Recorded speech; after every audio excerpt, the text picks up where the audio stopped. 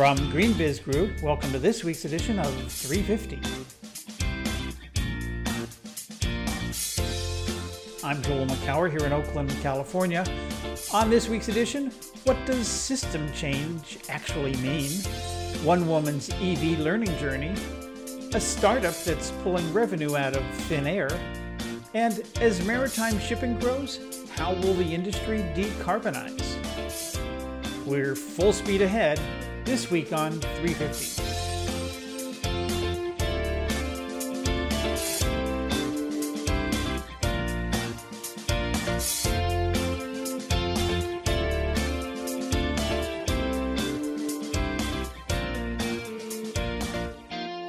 It's August 20th, 2021. Welcome to another edition of GreenBiz 350. Joining me from Midland Park, New Jersey is the always summery GreenBiz editorial director, Heather Clancy. Hello, Heather. Joel, how are you in this fine August month? You know, there's not a question you can ask me where the answer isn't that old journalism line. It's a developing story. Because just about everything seems to be. I took a week off last week. Yes, you did. I missed you. And it was just nice. People said, "Where'd you go?" I said, "Well, I went upstairs, downstairs, hardware store, grocery store, out for walks." I was hanging around, but I took a week off from meetings, frankly. It was delightful. And and I'm going to take another week off next week, so or at least part of the week, and actually head out of town for a few days. But yeah, it was great. And we had to cancel this week. We were going to do our annual GreenBiz staff summer funtivity, as we call it, where we're going to get at least the California contingent together. Sorry, Heather. And we had to cancel it because, for obvious reasons, we're just not ready to be together. And it's just a shame because we have so many new people working for us that we've never met. I met a couple of them, take some walks with 2 or 3 of them in San Francisco or Oakland in the last few months, but I've never met a half a dozen or 8, I don't even know, of our team. And so, and then of course you on the East Coast I know you're just chafing at the bit to get out here whenever you can. Yeah, it is very frustrating. I have people on my team that I haven't actually met in person yet. Jesse. Hi, Jesse. So I would love to get out there and meet all these wonderful, we were growing so fast. One of the people that I really want to meet, and you'll all meet her collectively later here on the podcast, is Sherry Totoki, who's running our startups program. She and I are simpatico. We spend a lot of time thinking about entrepreneurship and the ecosystem of climate tech startups and funders and so forth. She's running our Accelerate programs at Verge and Circularity, and I am really looking forward to meeting her because we do a lot of talking about coverage areas and so forth. And she'll be introducing one of our Accelerate winners later on in the episode. But have you met Sherry? Yes, she's one of the people you have met. Yeah, we've taken a walk. She's terrific, and I look forward to you two innovation junkies getting together and having a good time. But you know what? Let's have a good time now and go back to the week in review.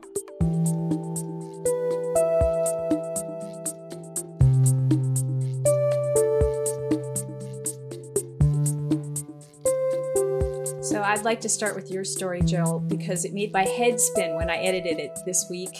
System change. And actually, I really appreciated it because I hadn't really thought about that phrase in the deep sense that I should.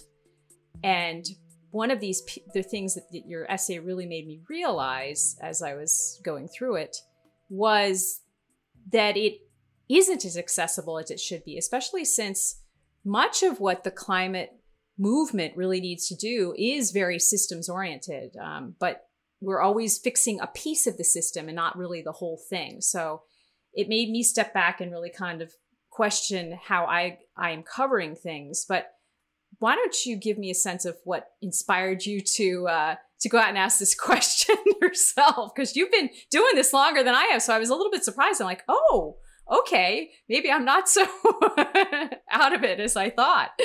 Yeah, well, you and I being word people, we think about words and meanings and how they're being used and are they being used correctly and why this word versus that word and things like that. And that's, I don't know about you, but I love that. I live for that. It's just something that happens automatically. And so I guess I've found myself as a writer, as a journalist, looking at some of the terms that we use a lot, greenwashing, net zero, and system change that people say sometimes without thinking, and not really sure what it means. In fact, system change, not climate change, has become a universal rallying cry in the climate and climate justice movements.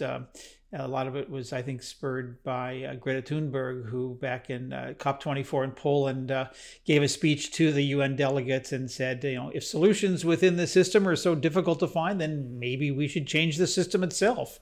And, she wasn't the first person at all to talk about changing the system. But since then, a lot of people do. We need system change. We need to change the system. And I thought, I'd say, well, what does that actually mean, and how do you change systems? And then the other precipitating factor is I got a call from a woman in Australia, as it happens to be, who wanted some help in developing an interview series that she was working on about individuals and corporations who are making system change happen. Then that gave the thought, well, has anyone in any corporation actually changed a system? So I talked to some of my big brain friends, people who have been thinking about this for a long time, and asked them, how do you define system change? And yeah, to your point, Heather, this is just ridiculously complicated. We're talking about these new vocabulary, for most people: stocks, flows, buffers, leverage points, root causes, feedback loops, blah, blah, blah, that you have to sort of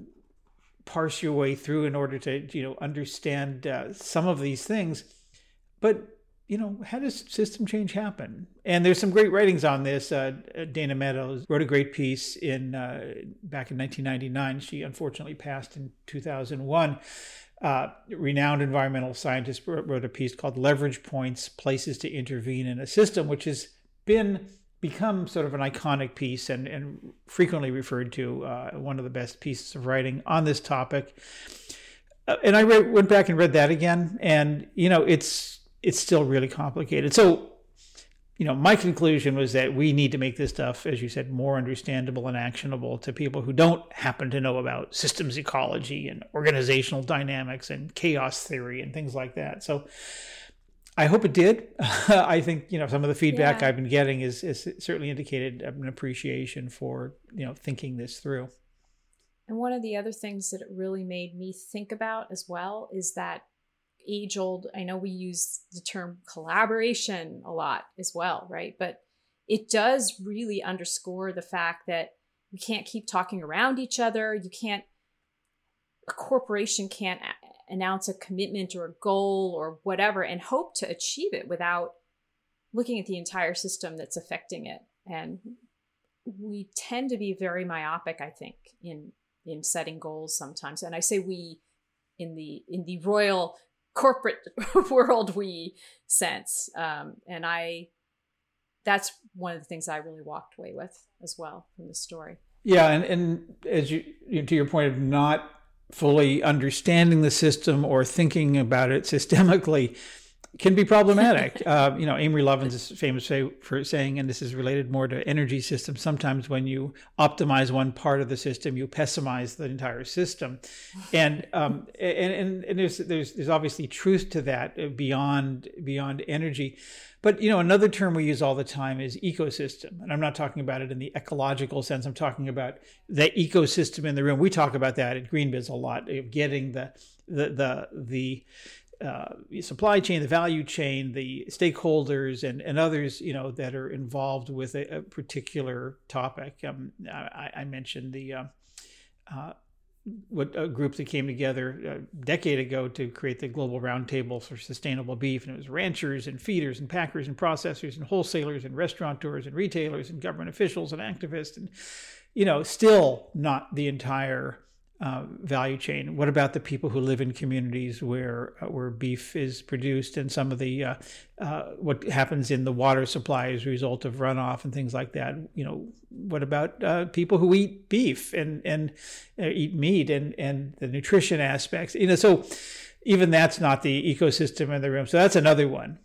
How do you define the ecosystem for a given thing, for a cell phone, for a clock, for a shirt, for a computer, whatever? I'm just looking around my room. What's right in front of me here?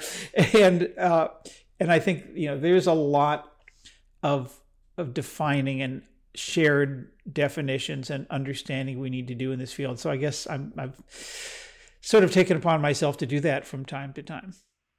Now, I am going to channel what you did last week and spend some time blocking my calendar and taking less meetings so I can do more reading myself. Yeah, that's great. But speaking of that, we had a great piece from our mobility analyst, Liz Morrison, this week. That was just, I think, I really loved it. It's called My EV Learning Journey. And this is about Liz and her husband getting a new EV and driving from San Francisco, where she lives with their young son, down to LA, which is 300-ish miles, 320 miles, I think.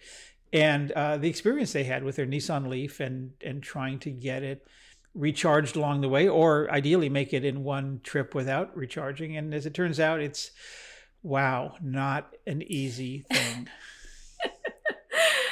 The thing that really blew my mind, first of all, yes, they had trouble finding the charging stations. And then when they did find some, they were broken. And then, oh, by the way, they're relatively, it's a pretty new model. What's it, 2020 Leaf? It turns out the charger on that car is being kind of phased out in favor of others. Yeah, it's VHS Betamax. It's I guess it's thing. Like the one of them's gonna win. Totally dating ourselves here, by the way. Well. But yes, how could you buy a car that's frankly that's pretty young, that has a charger that's not being very well accommodated? That was sort of my one of my things. And then the other thing that I really was struck by was the issues that they had charging the battery because it got too warm. It was warm. It was very hot on their trip. It's summer. Yeah. It was summer. It was summer. They were in the charging station was in the sun, so the car wasn't cooling down, and I was reading this piece and thinking, wow, I can't even imagine sitting in a car with a child that long. That wants to not be in a car that long anyway. And I really appreciated that she took this on. She's not saying don't buy EVs. She's saying buy them carefully, like understand what's at play here. And actually kind of, calling out, frankly, the car companies a little bit. This is the buyer that you've got to accommodate. You can't accommodate, you need to think more about the middle class person that's going to be traveling with a family in their car. And they're going to, have probably heavier load because they've got a lot of things for the toddler and they're going on a road trip, and that affects the life, the load of the battery as well.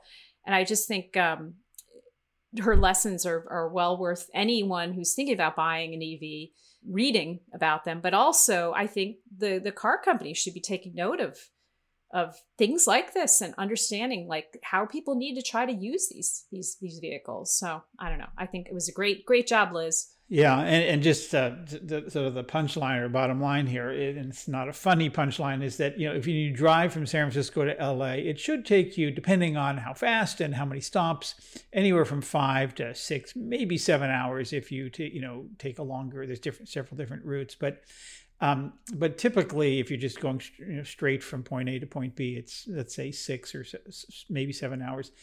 It took them 10 hours because of this. They had to stop. It took an hour and a half charging that got them just to 80%. And then they could only make it 100 miles because of the heat before they had to stop again for another long, slow charge. And by the way, did we mention the toddler in the back seat? And so this is, as she says, we need, a lot needs to change. We need safe shaded areas to charge, chargers that are well maintained, because they went to one place that had this now seemingly obscure technology that's maybe not becoming the winner in this race, and it was broken. And so they had to find another one, and they're not that easy to find. So lots going on there. So I think it was a real eye opener for me. Yeah, but for me but too. Let's keep moving from cars to ships, and a piece by John Matson, by the way. Is that a perfect name for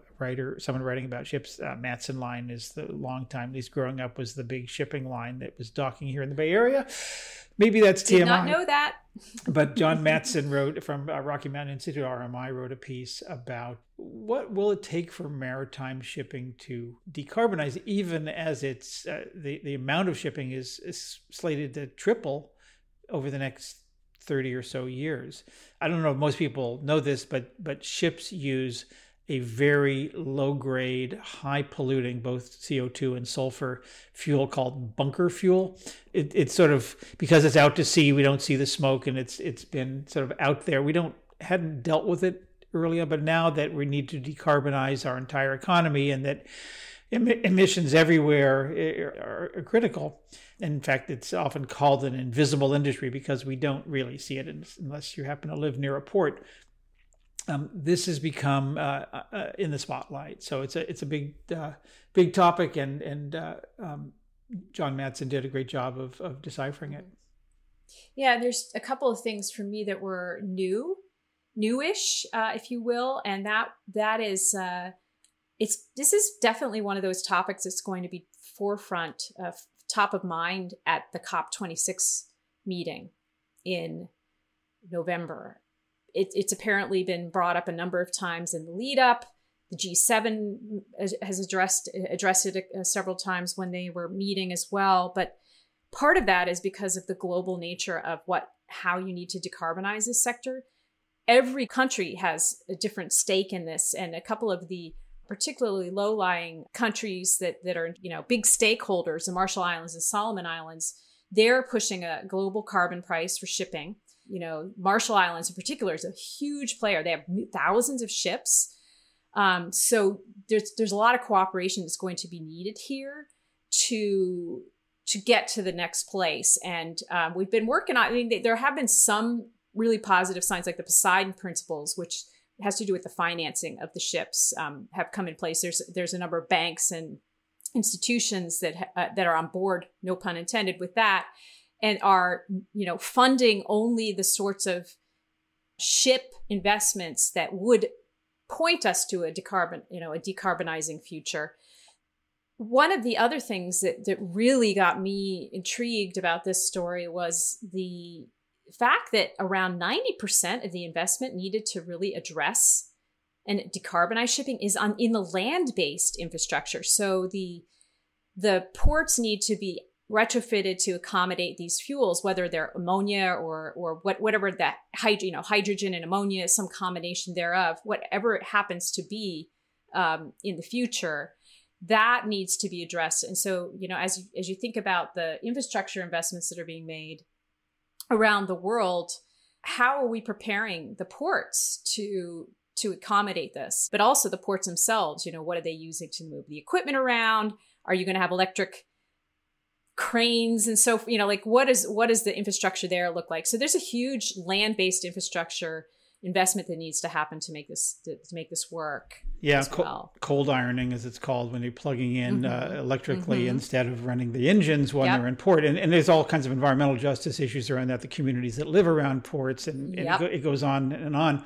But, meanwhile, back at sea, I love some of the technologies. Don't really get into this in John's piece because he's talking more about fuels, but there's this growing, back to the future trend to put sails on some of these ships. In fact, there's some new ships. There's a company called Ocean Bird that has these 5 giant, they're not even cloth sails, they're sort of big mechanical sails that propel the boat forward. And it combines, it's like a hybrid. It's like the Prius. It's got 2 different engines in effect, or 2 different, not engines, but 2 different modes of, there's the wind is helping reduce the diesel fuel or the bunker fuel that's being used on the ship. I think there's a great future here in rethinking ocean shipping, and I'm sure we're going to see maybe a slow moving revolution, but I like where it's going. And as the saying goes, whatever floats your boat.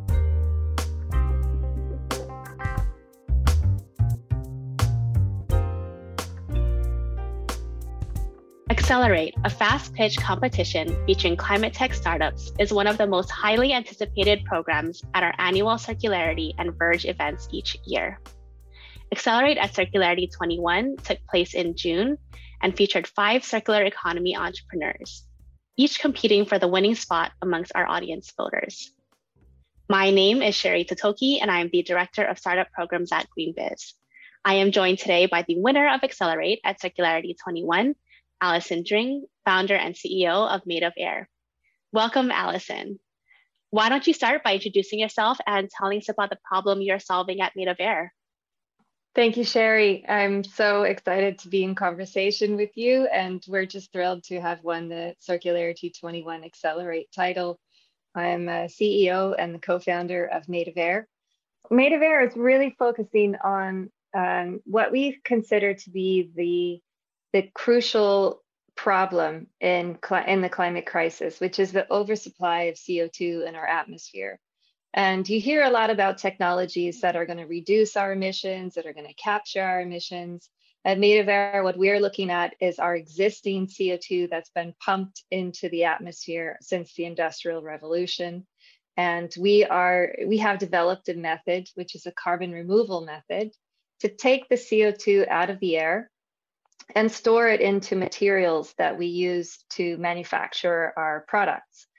And so Made of Air is really producing a thermoplastic material, and it's based in a technology called biochar.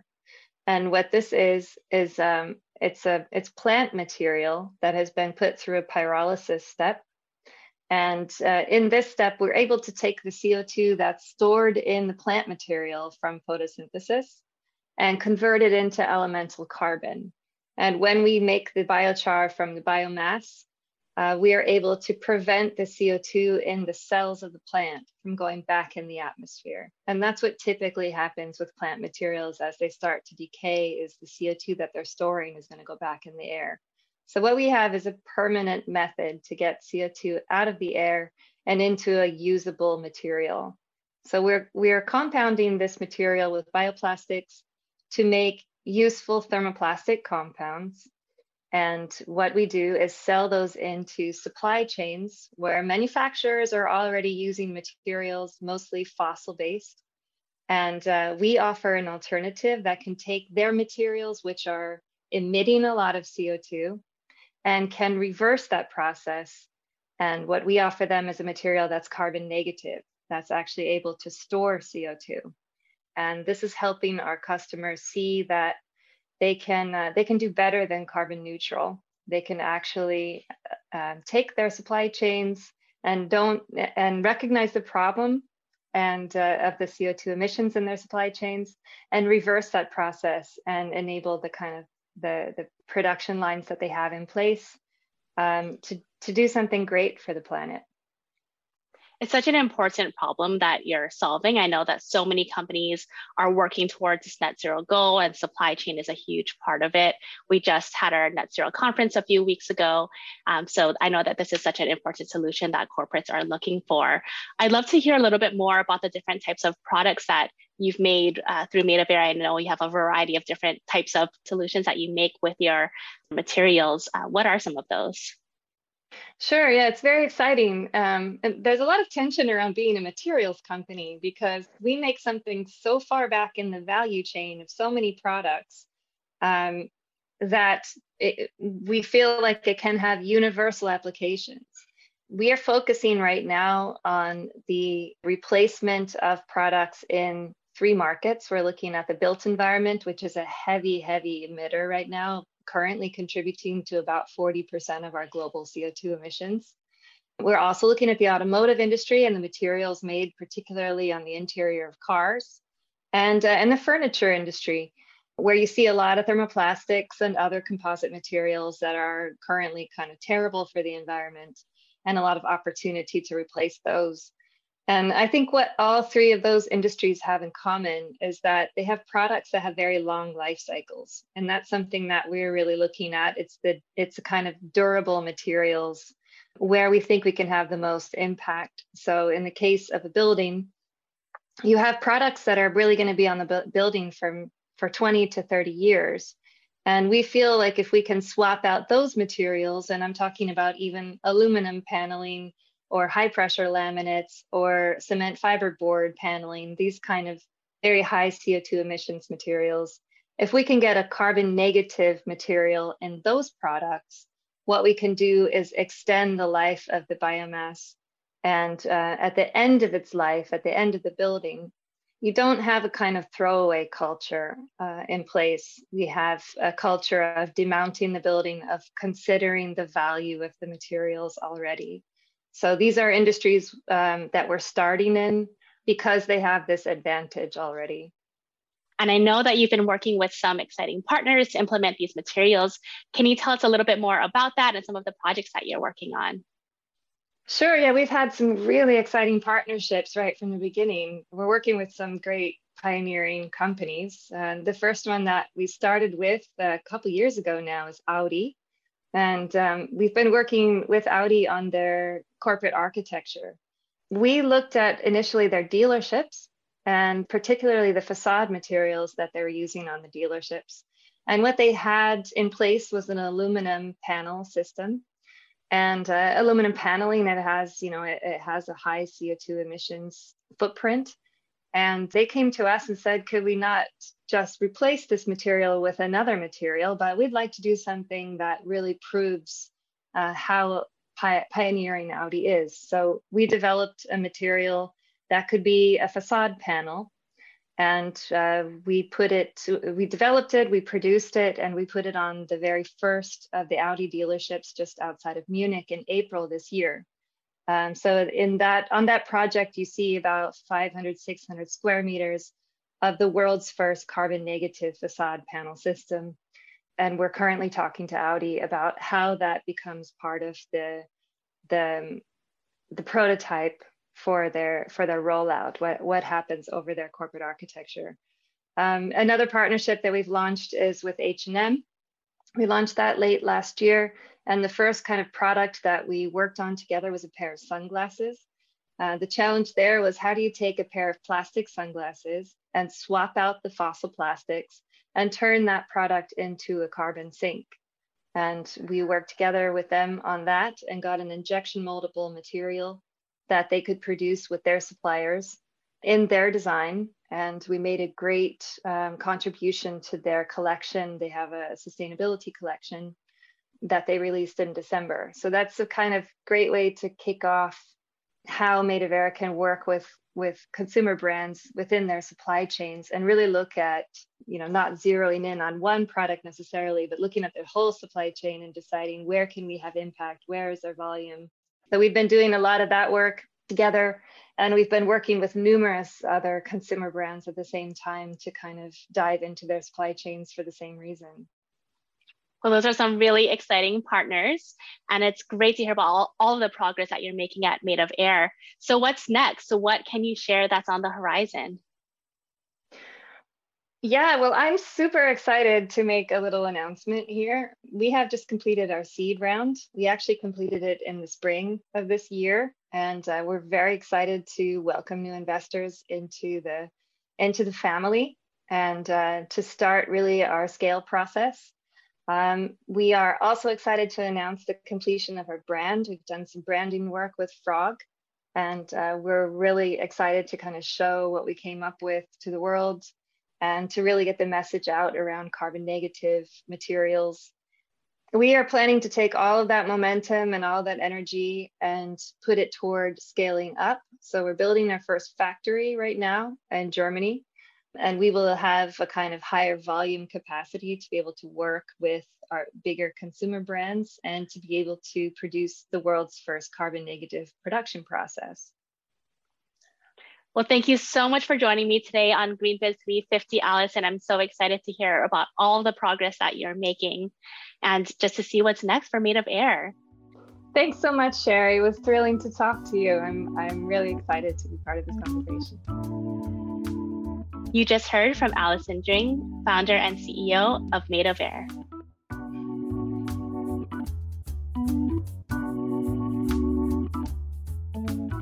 And that's our 350 podcast for this week. As always, go to greenbiz.com/350 to find out more about the organization, stories, and events we've mentioned. While you're on the site, check out our free weekly newsletters. We publish 7 of them, so you can stay up to date all week long. Go to greenbiz.com/newsletters to sign up. We love to hear from you, your comments, questions, and tips.